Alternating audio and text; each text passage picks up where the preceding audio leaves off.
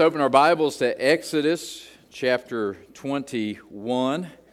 Exodus chapter 21. As you're finding your place there, we're going to be looking at verses 12 through 27.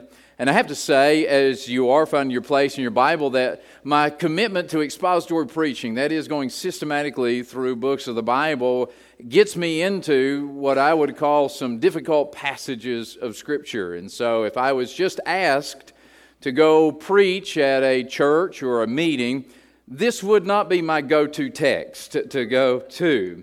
But every word of God is inspired by God and is profitable for us. And so, on an evening like this, I figure that we can get into the meat of the Word a little bit, and we can slow our pace down and take a look at it.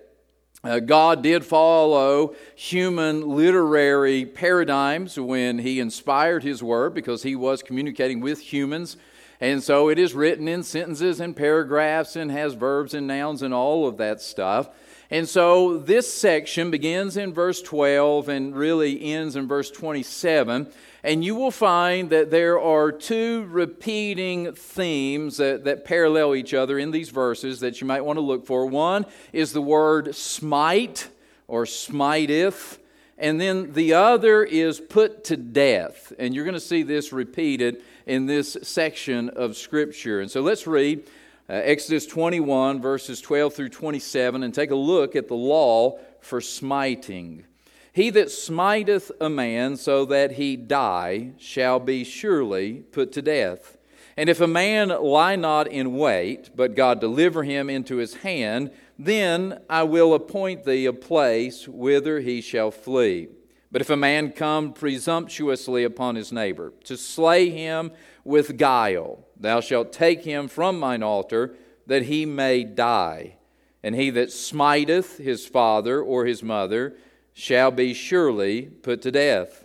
And he that stealeth a man and selleth him, or he be found in his hand, he shall surely be put to death. And he that curseth his father or his mother shall surely be put to death. And if men strive together, and one smite another with a stone or with his fist, and he die not, but keepeth his bed, if he rise again and walk abroad upon his staff, then shall he that smote him be quit. Only he shall pay for the loss of his time, and shall cause him to be thoroughly healed. And if a man smite his servant or his maid with a rod, and he die under his hand, he shall be surely punished. Notwithstanding, if he continue a day or two, he shall not be punished, for he is his money. If men strive and hurt a woman with child, so that her fruit depart from her, and yet no mischief follow, he shall be surely punished, according as the woman's husband will lay upon him, and he shall pay as the judges determine. And if any mischief follow, then thou shalt give life for life, eye for eye, tooth for tooth, hand for hand, foot for foot, burning for burning, wound for wound, stripe for stripe. And if a man smite the eye of his servant, or the eye of his maid, that it perish, he shall let him go free for his eye's sake. And if he smite out his manservant's tooth, or his maidservant's tooth, he shall let him go free for his tooth's sake. Let's pray. Oh Lord, it is our sincere desire to understand your word, Lord, to properly dissect it and discern it, and then to apply it to our lives. Father, I pray that you'll lead us and guide us this evening as we look into this ancient law code that was divinely inspired, that we might understand some things about you, your character, and your sense of justice. And I also pray that we would also see that this divine law carries over in areas of our lives today. Help me, Lord, to be a clear and concise interpreter of your word this evening. And I pray that in Jesus' name, amen. A few things to take note of as we begin looking at this text, just kind of from a context standpoint.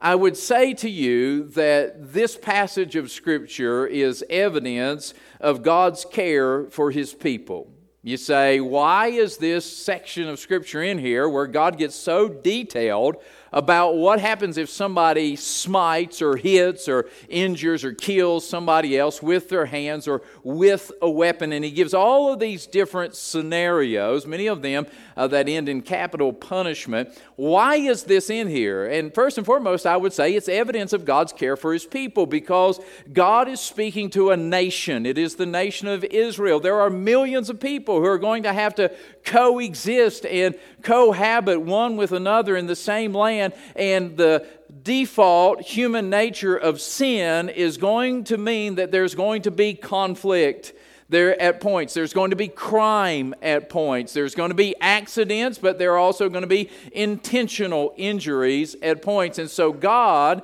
is not leaving His people to simply try and govern themselves or to live in an anarchical society, but He is giving them divine law and legal code and civil law with specific details of guidance for the circumstances that are sure to come. Right? Mankind has dreamed of a utopian society since they left the garden, and it's never happened, and it's never been achieved.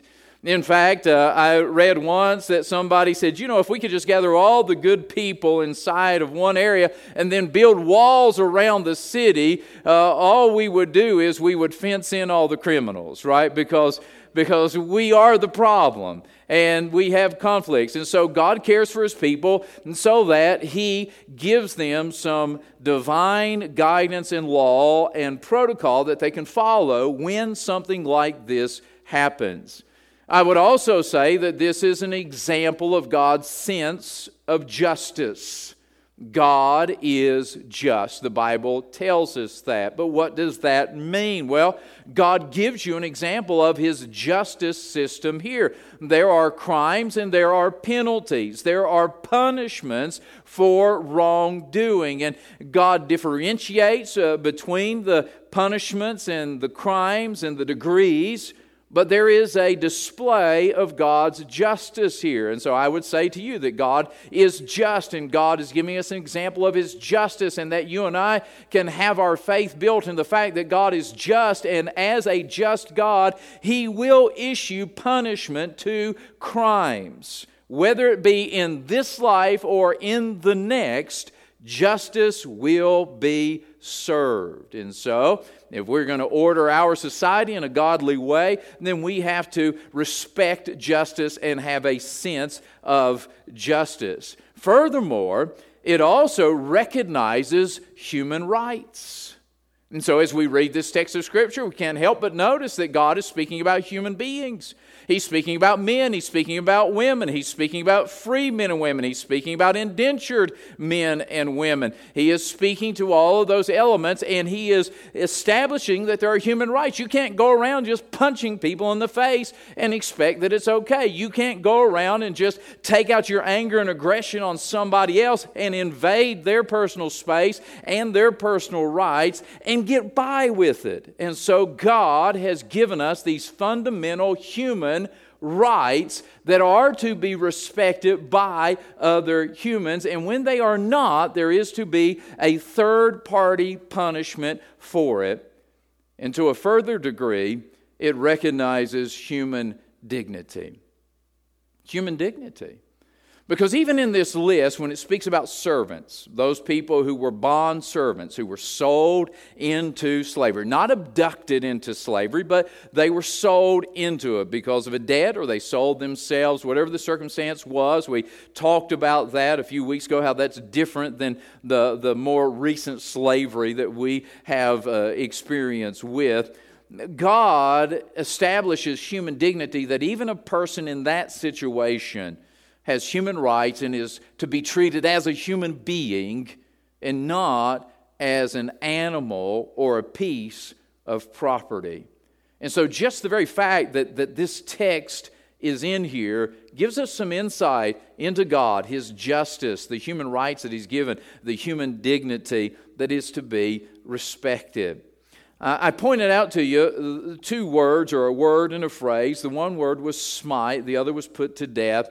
I would tell you that according to Webster's dictionary, smite is never applied to the destruction of life by poison, by accident, or by legal execution. And so the word that is being used here for smite is the idea of somebody using their hand or an implement in their hand to strike someone else. That's what God is talking about when He is talking about smiting. The first issue that is addressed is the issue of murder, taking someone else's life, in verses 12 through 14. He that smiteth a man so that he die shall surely be put to death. There's the standard. You take somebody's life, you're going to be put to death. But in verses 13 and 14, there are some details about that law that speak about the degrees of it. If a man lie not in wait, but God deliver him into his hand, then I will appoint thee a place whither he shall flee. But if a man come presumptuously upon his neighbor to slay him with guile, thou shalt take him from mine altar that he may die. So verses 12 through 14 go together, and it is speaking about murder or taking a life. We find in verse 12 what we would call manslaughter. A life is taken.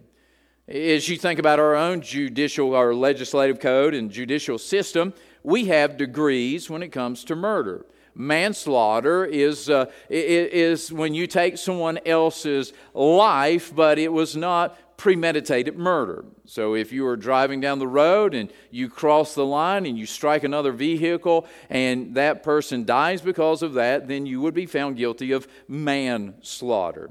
And so God says the punishment for that is to be put to death for manslaughter.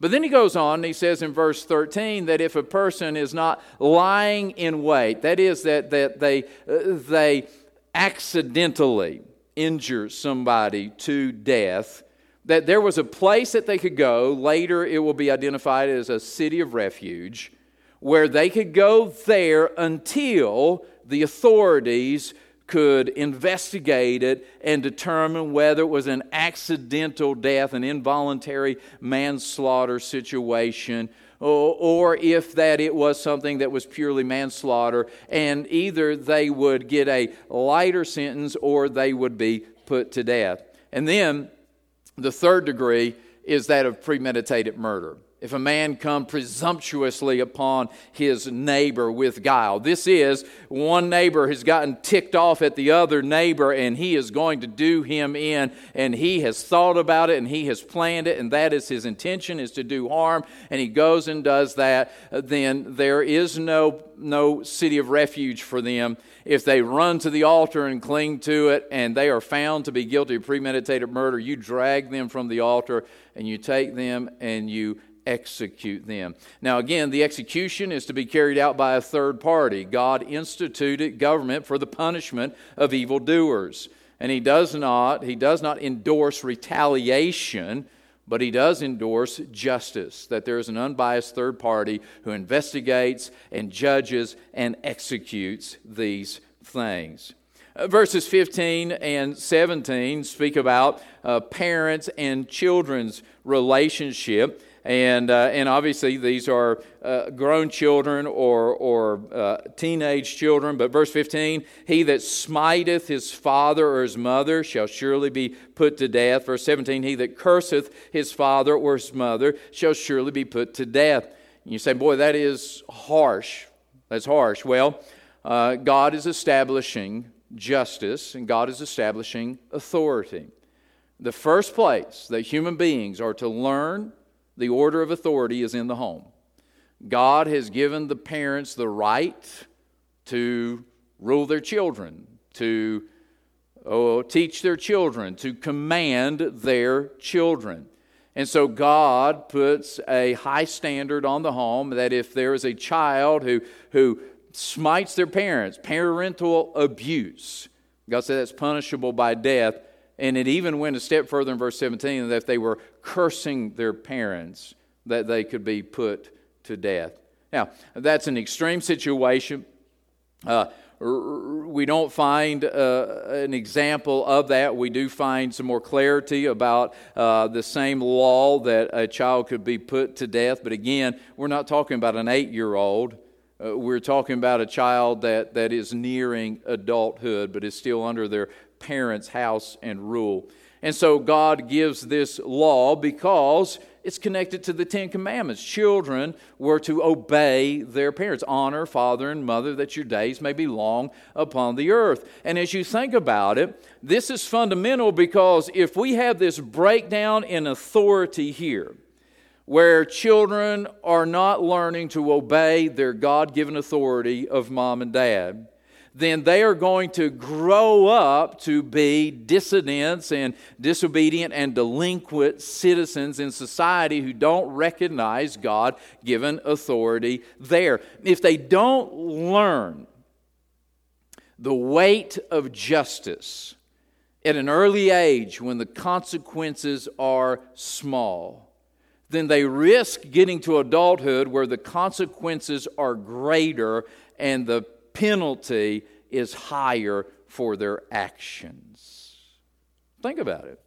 I mean, if you tell your children not to do something in the house and they do it, and you say justice has to be served, you're going to suffer a penalty for this, whether it is a spanking or whether it is the removal of a privilege or whatever it may be, you're teaching them some justice. If you break this code, then there's a penalty to follow. And that's a small code and that's a small penalty. But what happens if we don't teach them that at that age, and they get up to the age in our society where they can operate a motor vehicle, and nobody has taught them the consequences of that, and they go out driving recklessly and they take somebody's life? There are major consequences to pay there. And so God understands this, and God gives this law that there was to be a harsh law for children who would rebel to that degree against their parental authority. You might disagree with it. All I can say to you is you'll have to take it up with God when you get to heaven, because it's in the Bible. Verse 16 has to do with abduction, slavery, and human trafficking. And so verse 16 says that if a person steals a man and sells them, or if they steal them and they found to be with them before they can sell them, that person who stole another shall surely be put to death. And so we've got a lot of categories that fall under this. Kidnapping is one. Slavery is another. Right? That is where our history of slavery comes from, that people were literally stolen from their homeland and sold into slavery. If God's law would have been practiced, that would have never happened. But how about this? We've got a problem today called human trafficking. And you know what God's justice system says about that? A person who's caught doing that doesn't deserve jail, doesn't deserve an opportunity for parole. They deserve a death sentence. Why? Because you were going to rob that person of their life. You were going to strip them from their home. You were going to sell them into some sort of servitude. And sadly, today it is sex trafficking that is the most heinous crime. As a matter of fact, if you start to look up statistics, you will find that those are shocking statistics, that they estimate that there are thousands of people who are trafficked up and down 81 and 77. That supposedly that Whitfield, that there is much human trafficking that passes through there because of those crossroads of interstates. It is mind-blowing to me to think that there is that underbelly of our society where that thing is happening regularly in our country. Let me tell you, if the penalty were death, then there would be less of it. And so I'm telling you, you cannot improve upon God's legal code. You might disagree with it, but you cannot improve upon it. Verses 18 and 19 have to do if a person smites someone else and there is a long-term injury. It doesn't result in death, but there is a long-term injury. Then God's justice code for that is that person be compensated for their lost time. You see that in verse 18. If he rise again and walk abroad upon his staff, then shall he that smote him be quit. That is, he's not guilty of murder. He's not going to suffer the death penalty. Only he shall pay for the loss of his time. And it goes on to say that he shall cause him to be thoroughly healed.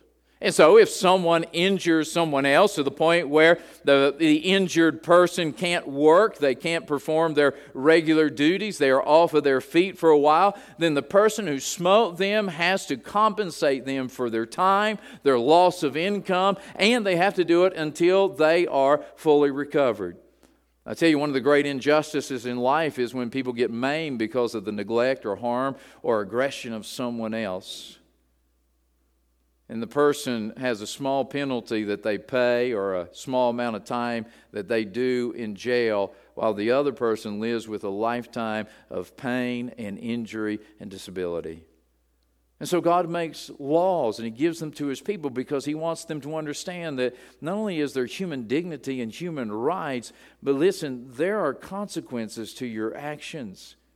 And you've got to maintain a measure of self-control. You can't just go around smiting people, hitting people, blowing up on people when you get the will and the whim to do so. Verses 20 and 21 deal with issues of people who are in servitude. And so this is not an endorsement of servitude. God is not endorsing it. You and I have to understand that when we read the Old Testament, not everything is prescription. That is, it's not that God's prescribing that they practice slavery. Some of it is description. This is what is going on, and so here's how you handle these circumstances. What's the alternative? Not say anything about it, or give them some instructions because God knew that there was going to be situations like this. So verse 20 and 21, if a man smite his servant or his maid with a rod, and he die under his hand, he shall be surely punished. Notwithstanding, if he continue a day or two, he shall not be punished, for he is his money. It also goes down into verses 26 and 27, speaking in the same vein. It says, and if a man smite the eye of his servant or the eye of his maid that it perish, he shall let him go free for his eye's sake. And if he smite out the manservant's tooth or the maidservant's tooth, he shall let him go free for his tooth's sake. And so I would just point out to you that even though God made a law concerning how to treat these servants, they were never allowed to abuse them. That was never, ever acceptable. It wasn't that these people who were in servitude were beaten and whipped every single day and abused. And God said if they abused their servant died, there was a penalty that came along with that. If they hit their servant and they knocked the tooth out, that they, by law, had to set that servant free because of the repayment for the loss of the tooth or the loss of the eye. Servants were not to be abused, and those who were masters could be punished for abusing their servants. And then we have a very significant section in this text in verses 22 through 25 that talks about the basic code of justice. And it speaks about it in the context of a pregnant woman. And so when we read this, you and I have to understand that this code of justice applies to both the mother and the baby in the womb. And so it says in verse 22, if men strive and hurt a woman with child, a woman that is pregnant, so that her fruit depart from her, so that she is sent into labor and she gives birth, and yet no mischief follow. There's no lasting injury. There's no death that comes from that. He shall be surely punished according as the woman's husband will lay upon him, and he shall pay as the judges determine. And so if two men are striving, they accidentally injure a woman who is pregnant, and there is no harm that is done to the woman or the child, then there is a punishment that is exacted, but it is not a life. It is not a death sentence. However, it goes on and says in verse 23, and if any mischief follow, then thou shalt give life for life, eye for eye, tooth for tooth, hand for hand, foot for foot, burning for burning, wound for wound, stripe for stripe. So again, if two men are fighting and they injure a pregnant woman, and there is a loss of life, whether it is the mother's life or the life of the child in the womb, the people who caused the injury would have to pay for it with their life. And if there was a burn, then they would pay with a burn. If there was a loss of an eye, then they would lose an eye. A loss of a tooth, they would lose a tooth. What is that? That is the basic code of justice. When we talk about justice, justice is an equal punishment for the crime. And so if the crime took a life, the punishment is you give a life. If the crime took an eye, the punishment is you give an eye. If the crime took a hand, then the punishment is you give a hand. And while we have a judicial system in the United States of America today, I would say that we have drifted pretty far from true justice, as there are many people who have enacted crimes and perpetrated crimes against other people who did not get the punishment that the crime deserves. I understand not wanting to inflict pain on somebody else. I understand that great responsibility that comes with the person who sits at the bench and is the one who makes the ruling for the laws. But that is why God gave the law in Exodus 21. So Moses, Aaron, Joshua, they didn't have to sit around and try to figure out what do we do in this scenario. God says, I'll tell you what to do. Here is the law, and all you have to do is follow it. And for those who violate the law, here is the penalty of the law. You carry that out. And so I believe that God has given us a baseline of justice. I believe that God has taught us about human rights, human dignity, and that as believers in God, we ought to have a real sense of justice. And that sense of justice ought to guide us in our own lives as human beings and citizens. Now, you might ask, well, why does this matter to me, Justin? That's interesting, I guess, violent, to say the least. But why would it really matter to me today in this century, in this country? We've got our laws and we've got all of this. And I would just direct you to the New Testament. There's two passages of Scripture I want you to see. One is in John chapter 18, and the other is in Acts 23. One of the tools of Bible study is called cross-reference. So if I'm studying a text about smiting, one of the things I want to do is look in my concordance and see where else God has talked about smiting. Now we've got a few other places in the Old Testament, in Exodus, but we're going to get to those in time. But in the New Testament, you only find a couple of places where the word smiting is used. And I think there's an important lesson that can be drawn from it. And so the first is in John chapter 18, verses 19 through 23, and it involves Jesus. And Jesus has been falsely detained, falsely accused of crimes that he did not commit. He was never found guilty. He was innocent, as we know. And yet, it says that he was smitten. In John 18, verse 19, it says, the high priest then asked Jesus of his disciples and of his doctrine. Jesus answered him, I spake openly to the world. I ever taught in the synagogue and in the temple, whether the Jews always resort, and in secret have I said nothing. Why askest thou me? Ask them which heard me, what I have said unto them. Behold, they know what I said. And when he had thus spoken, one of the officers which stood by struck Jesus with the palm of his hand, saying, Answerest thou the high priest so? Jesus answered him, If I have spoken evil, bear witness of the evil, but if well, why smitest thou me.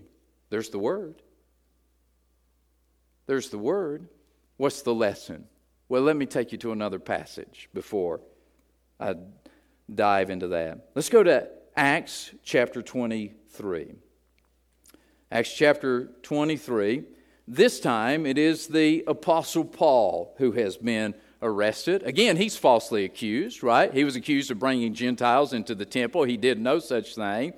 They took him out. They were about to rip him apart. The Roman guards had to come in, drag him out of there. There was some confusion. They thought that he was some sort of riot leader. And when they figured out that he wasn't, he was being brought before the council of the Jews and being accused of things. And notice in Acts 23, verse number 1, and Paul, earnestly beholding the council, said, Men and brethren, I have lived in all good conscience before God until this day. And the high priest Ananias commanded them that stood by him to smite him on the mouth. Then said Paul unto him, God shall smite thee, thy whited wall, for sittest thou to judge me after the law, and commandest me to be smitten contrary to the law. You see, that's interesting.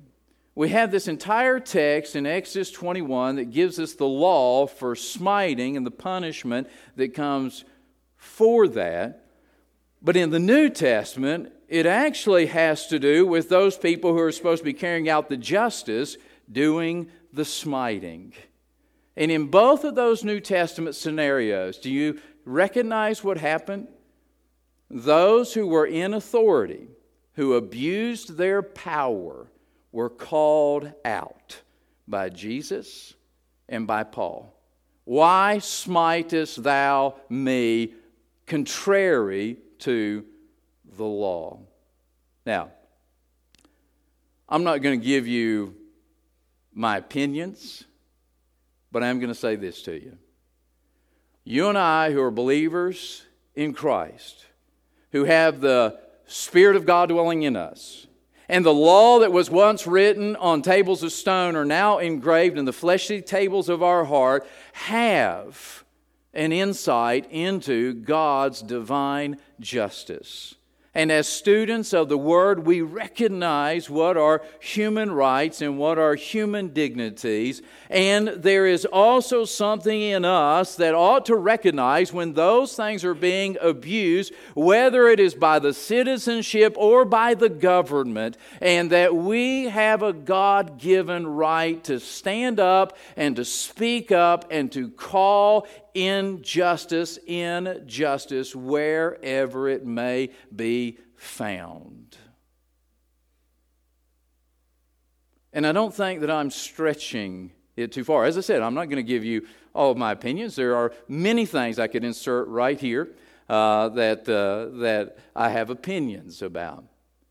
But what is not an opinion is the fact that both Jesus and Paul called out the governmental authorities for their abuse of power and overreach in those situations. And so I believe that as Christians we have that right and even that responsibility to challenge things that are injustices, because we live by a higher law. We live by God's divine law. That's what Paul and Jesus recognized and appealed to when their governmental law abused their power. And so before I get on a stump and begin giving my political speech, I'm going to let the Holy Spirit quiet me down right there and just say that you and I don't have the right to smite other people, and they don't have the right to smite us. And it doesn't matter what role they stand in. If it's unjust, it's unjust for the citizen or for the government. And so let God be our guide, and let us be salt and light in our society when God gives us the opportunity to be so. Let's pray. Dear Lord, I do thank you for your word. I thank you, Lord, for the minute details that are recorded in it that address such specific issues like this, and then go on to give us an application that really applies to where we find ourselves today. Lord, we understand that no government is perfect, no government can save us, but we also recognize that sometimes those in authority can be wrong and can abuse their authority. Lord, may we not be the ones who are guilty of injustice, and may we also be willing to speak up against injustices. Father, I pray and ask that you would help us to have the Spirit of Christ, to follow the example of Paul. Lord, not simply to be political zealots, but to be advocates of divine justice and truth. And Father, I pray and ask that you would help us to make our community, our county, our country better and not worse. And help us, Lord, to live as citizens of heaven until Jesus comes back. I pray in His name. Amen.